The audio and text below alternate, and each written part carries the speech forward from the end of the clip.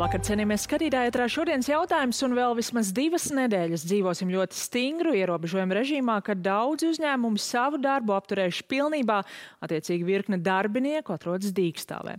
Lēmumi par atbalsta pasākumiem politiskā līmenī ir pieņemti, bet kompensāciju izmaksas vēl tikai priekšā. Vai šoreiz būsim mācījušies no kļūdām iepriekšējos Covid viļņos, vai pieteikšanās nosacījumi ir skaidri, saprotami un taisnīgi, un kāpēc dažiem pandēmijas iepriekšējos periodos saņemtais atbalsts tagad jāatmaksā? Par to šokar saruna ar Valsts ieņēmuma dienesta ģenerāldirektori Ievu Jaunzemi. Labvakar! Labvakar. Lēmums par atbalstu uzņēmējiem stingro ierobežojumu apstākļos ir par 2 mēnešiem, varētu teikt par 2 daļēji mēnešiem, par oktobri un novembri, bet pirmais mēnesis jau ir pagājis tādā ziņā, ka nāk laiks, kad uzņēmumos tiks maksātas algas par oktobri, kā ar atbalstu, kad varētu būt pirmās atbalsta izmaksas.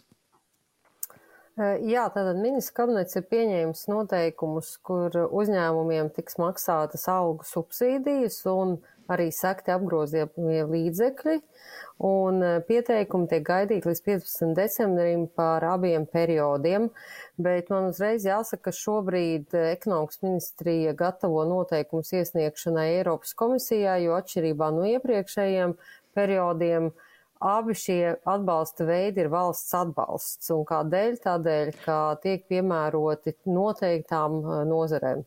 Bet pastāv vēl kādas aizdomas, kad varētu arī neapstiprināt Eiropā? Nav tādu aizdomu visdrīzāk, bet tādi ir noteikumi, jo valsts atbalsts tomēr ir stingri regulēts Eiropas Savienībā un nevajadzētu būt tādām problēmām, jo mūsu noteikumi ir izstrādāti atbilstoši tam ietveram, kādu Eiropas komisija ir noteikusi. Bet pieteikties var jau vai vēl nevar? Šajā brīdī, kamēr mēs neesam atvēruši pieteikšanos, kamēr nav juridiski mums tiesību atvērt šādu pieteikšanos, kamēr noteikumi nav stājušies spēkā, jo noteikumi stājas spēkā tikai pēc tam, kad saņems Eiropas komisijas akcepts, bet mēs ļoti ceram, ka tuvāko 2-3 nedēļu laikā šis akcepts būs, un tad jau arī tiks atvērta pieteikšanās. Kā ir vai nevarēja, ņemot vērā, ka tas ir pietiekami garš process uzņēmējiem, droši vien ir svarīgi šīs summas saņemt pēc iespējas ātrāk, jau tagad sākt pieteikties, izvērtēt, un tad, kad ir tas akcepts, tad arī attiecīgi dot to zaļo gaismu. Es gribētu teikt, šādu iespēju mēs jau vērtējām iepriekšējos periodos. Tātad valsts ieņēmuma dienests nevar vai Latvijas valsts vārdā pieņemt šādas, ka tas ir nelikumīgs valsts atbalsts tajā brīdī, ja mēs tādu lēmumu pieņemtu. Tādēļ, es domāju, ka arī uzņēmēji nesaprastu, kā tas varētu tā gadīties, ja tomēr kaut kas aizturās un pēkšņi visiem atsaka. Ja? Tā kā šeit ir svarīgi panākt šo absolūto noteiktību, un kā es arī teicu, ja mēs runājam par oktobri, piemēram, šobrīd, tad darba algas nodokļi un deklarācijas ir jāiesniedz līdz 15. novembrim, un nodoklis jāmaksā līdz 23. Tas nozīmē, ka visdrīzāk līdz tam laikam jau tam jautājumam būtu jābūt atrisinātam. Iepriekšējos periodos reaģējot uz to, ka dažiem šī nodokļu nomaksa bija ļoti maza, attiecīgi arī atbalsta summas sanāca mazas, bija ieviesta minimālā izmaksājumā summa, tie bija 500 eiro. Šajā periodā tādas vairs nav, jo ir mainījušies arī nodokļu režīmi. Varam sagaidīt, ka šajā gadījumā daļa šo izmaksu, droši vien kādiem pašnodarbinātajiem, atkal varētu būt tikai daži 10 eiro? Tātad šīm izmaksām ir kompensējošs raksturs. Gadījumā mēs runājam par algu subsīdijām. Nevar subsidēt to, kas nav saņemts. Ja? Un tāds ir šī brīža valdības lēmums, un valsts ieņēmuma dienests aprēķinās un izmaksās tieši tādus atbalstus, kā par kādiem nodokļi būs maksāti. Atbalsta formas minējāt jau ierastās apgrozāmie līdzekļi uzņēmumiem un subsidētās algas, bet ir viena būtiska izmaiņa, ja mēs salīdzinām ar iepriekšējiem Covid krīzes periodiem, un saistībā ar to noklausīsimies fragmentu no pagājušās valdības sēdes. Ņemot vērā, ka mums līdzekļi ir jākoncentrē veselības jomas stiprināšanai, tad šeit šo saņem vakcinētie, šo atbalstu saņem vakcinētie strādājošie, un tad tie, kas atbalstu nesaņems, tā nauda tiks koncentrēta veselības aprūpes finansēšanai. Bet ir iespēja visiem saņemt, ir vienkārši jāvakcinējas. Paldies! Vai valsts ieņēmuma dienestam ir pilnīgi skaidrs no savas puses, kā jūs šo nodrošināsiet, vai ir piekļuva visiem attiecīgajiem datiem, lai tad varētu piemērot šo principu, ka subsidētās algas ir tikai vakcinētajiem darbiniekiem? Jāsaka, ka pandēmijas laikā valsts pārvalde ir iemācījusies ļoti labi sadarboties un ļoti labi iegūt informāciju no dažādām datubāzēm. Jau pagājušajā nedēļā mēs esam sājušies kontaktos ar veselības dienestu, un šī lieta noteikti mums nesagādās problēmas. Tad var teikt, ka jau zinat, kuriem darbiniekiem pienāktos. Kā jau mums arī teica, Nacionālais veselības dienests sistēma ir aprobēta ar izglītības ministriju. Mēs neredzam šeit lielas problēmas. Šobrīd mēs tikai runājam par to, kādā intervālā mēs saņemam. Protams, mēs gribētu saņemt tiešsaistes informāciju. Es ļoti ceru, ka būs ļoti strauja vakcinācija un tajā brīdī jau, protams, ir svarīgi saņemt ļoti ātri šo informāciju, jo mēs tiešām ceram uz to, ka šis ierobežojums ir jau tikai tāda iemesla pēc, lai veicinātu vakcināciju mūsu kolektīvo imunitāti. Un tur ir arī mehānisms, kā rīkoties, ja šī perioda sākumā darbinieks nav vakcinējies, un tad vienā brīdī viņš ir vakcinējies, šī sistēma ir skaidra? Es domāju, ka tajā brīdī, kad uzņēmējs iesniegs savu pieteikumu, viņš jau zinās. Viņam būtu jāzina, par kurām personām viņš varētu to uzzināt. Ja nē, tad tajā brīdī, protams, mēs būsim tie, kas pateiksim jā vai nē. Un uzņēmējs saņems atbildi, ka par šiem, līdzīgi kā iepriekš, par šiem darba ņēmējiem jūs saņemat atbalstu, bet diemžēl par šiem nesaņemiet. Kāpēc es prasu par to, vai sistēma ir skaidra? Ja atceramies iepriekšējās reizes, un mums ir bijuši vairāki posmi šajā pandēmijas laikā, kad uzņēmējiem tiek izmaksāti šie atbalsti, tad, principā, tikai tajā brīdī, kad jau var pieteikties atbalsta pasākumiem un kad šie pieteikumi tiek izvērtēti un daļā gadījumā arī atteikti, tad arī atklājas virkne to nepilnību vai kādu caurumu, kur kāds ir izkritis cauri šim atlases sietam, kāds nekvalificējas. Šoreiz valdība ir uzdevusi valsts ieņēmuma dienestam ik pēc 2 nedēļām izvērtēt šo situāciju un ziņot, lai tad pēc valdības teiktā varētu operatīvi ieviest kādas pārmaiņas, ja ir nepieciešams šajā sistēmā. Ik pēc 2 nedēļām jūs ieskatāt, tas ir gana operatīvi šajos apstākļos? Mēs iepriekšējos periodos ziņojām katru nedēļu, un droši vien arī tagad, tajā brīdī, kad mēs zināsim, mēs uzreiz arī ziņosim, negaidot šīs 2 nedēļas, jo mūsu ziņojumi bija katru nedēļu, un nevelti grozījumi tika veikti pietiekami bieži, jo tas bija balstoties uz mūsu pieredzi. Bet šobrīd redzat jau kaut kādas iespējamas potenciāli problēmas situācijas, vai tādās sākuma pozīcijā viss izskatās, ka šoreiz visam vajadzētu būt kārtībā? Es gribētu teikt, ka iepriekšējos periodos jau arī bija sākotnēji viss skaidrs. Vienīgais tika tajā brīdī, kad, protams, dažas grupas vai vairāk grupas neiekļāvās noteikumos, viņiem bija pietiekami spēcīgs lobijs, viņi gāja viņus lobēja, jo noteikumi jau bija pilnīgi skaidri. Sākotnēji arī. Un es domāju, ka šoreiz iespējams arī varētu būt tāda situācija, skatīsimies, jo šoreiz ir 2 galvenie ierobežojumi, kas ir pirmkārt ir pateikts nozares, kuras noteikti nevar pretendēt, un es pieņemu, ka būs mēģinājumi pielāgot to nācas kodu tādā veidā, lai tomēr iegūtu šo atbalstu.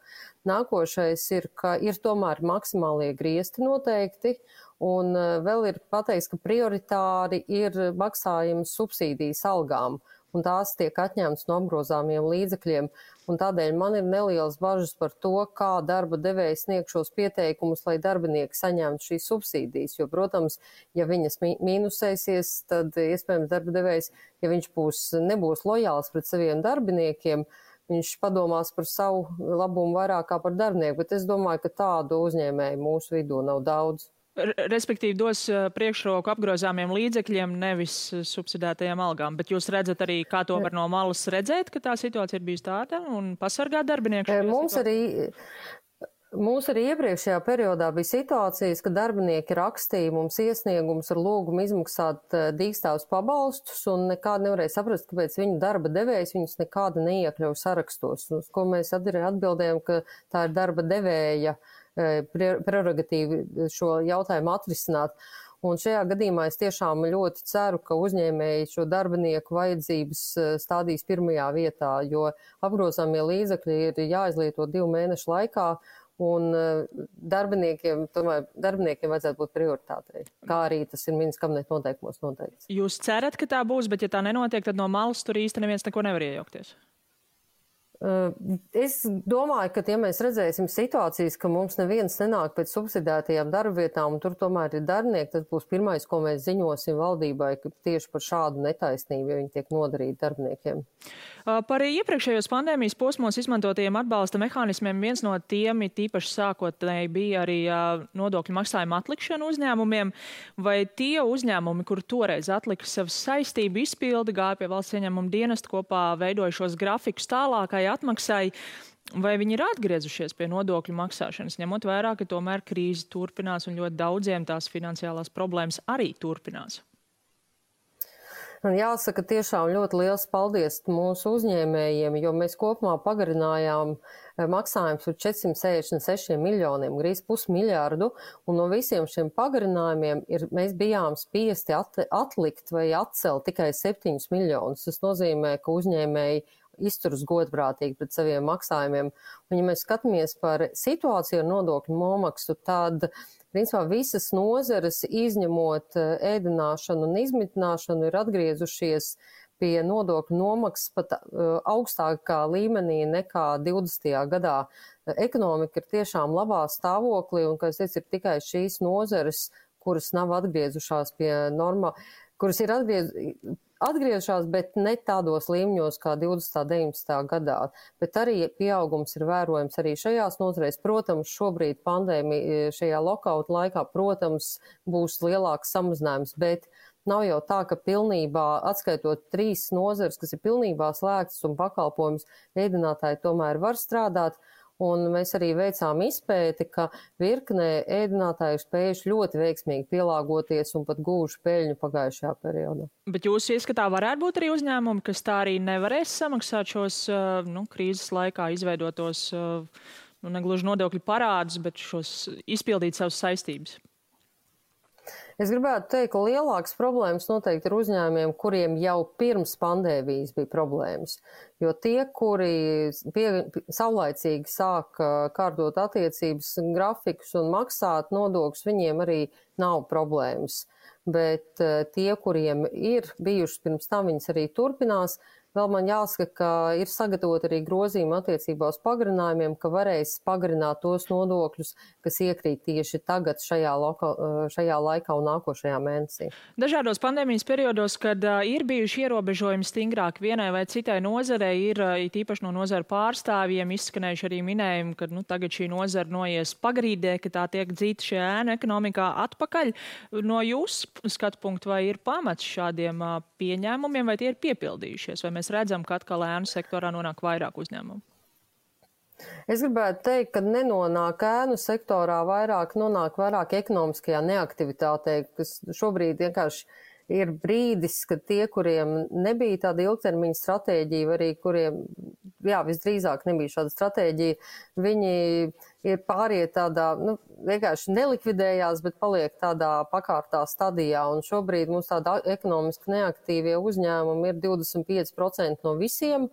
Un ievērot visas moratorijas attiecībā uz maksātnespēju, man ir pamats domāt, ka beidzoties vai vismaz mazinoties Covid ietekmei, būs nopietnas darbs gan uzņēmuma reģistram, gan mums attiecībā uz uzņēmumu likvidāciju, jo šajā brīdī mēs redzam to, ka uzņēmumi nevis iet ēnās, bet vienkārši tiek atstāti ar parādiem tādi, kādi viņi ir, un tie uzņēmēji un darbinieki meklē citas nodarbinātības iespējas. Atbalsta veids, kas šajos 2 mēnešos netiks piemērots, jo ir tikai daļēji no katra mēneša aptuveni pusi, kas ir šo stingro ierobežojumu laikā, tas ir dīkstāvs pabalsts, bet tas bija ļoti plaši izmantots atbalsta mehānisms iepriekšējos krīzes periodos, bet Latvijas televīzijas redzījums 4. studija nesen ziņoja par kādu vienu uzņēmumu, kam tagad toreiz izmaksātais dīkstāvs atbalsts ir jāatmaksā, un noskatīsimies fragmentu no šī redzījuma. Mums kopā ir 15 pārtikas veikali un 1 kafejnīca. Pandēmija sākās, tad principā šī kafejnīca aizgāja dīkstāvē. Iesniegumā arī tika norādīts, ka šai vietai konkrētajā mēnesī ir 0 apgrozījums. Un tika norādīts arī, ka pārējās struktūra vienības strādā. Un tātad par tiem cilvēkiem, kas strādā šeit, tika pieprasīts šis dīkstāvs pabalsts. Uz ko mēs saņēmām pozitīvu atbildi.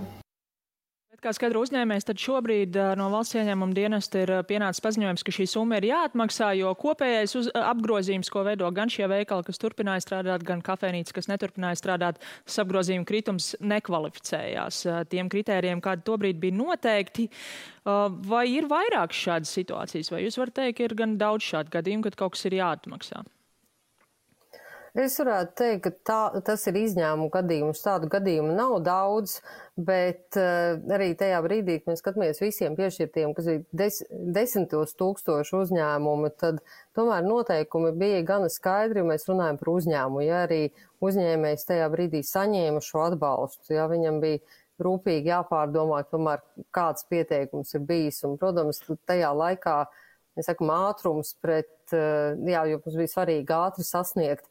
Tad, ja mēs esam izmaksājuši, piešķīruši šos atbalstus 10 000 uzņēmēju, tad tas ir izņēmuma gadījums un pārsvarā uzņēmējs painteresējās, pazvanījumi painteresējās, ja man ir viena struktūra vienība, jo mēs runājam par visu uzņēmumu kopumā, un ja nebija tas kritums, tad mūsu pienākums īpaši attiecībā uz valsts atbalstu ir veikt pēcpārbaudi, ko mēs arī tagad darīsim, un iespējams, ka attiecībā uz grantiem būs gadījumi, kad būs jāatmaksā, jo mēs jau tagad esam konstatējuši neatbilstošas izmaksas, tā kā man grūti būs pateikt, cik, bet tie procenti noteikti nebūs milzīgi, bet katram ar to ir jārēķinās, ka tomēr tāda gadījuma var būt.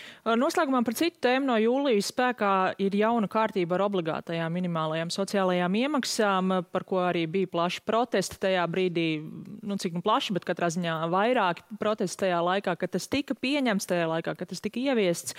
Un arī šobrīd ik pa laikam sociālajos tīklos ir manāmi cilvēki, kas saka, ka viņi tagad īsti nesaprot, kas viņiem valstī ir jāmaksā, viņi ir parādā vai nav parādā.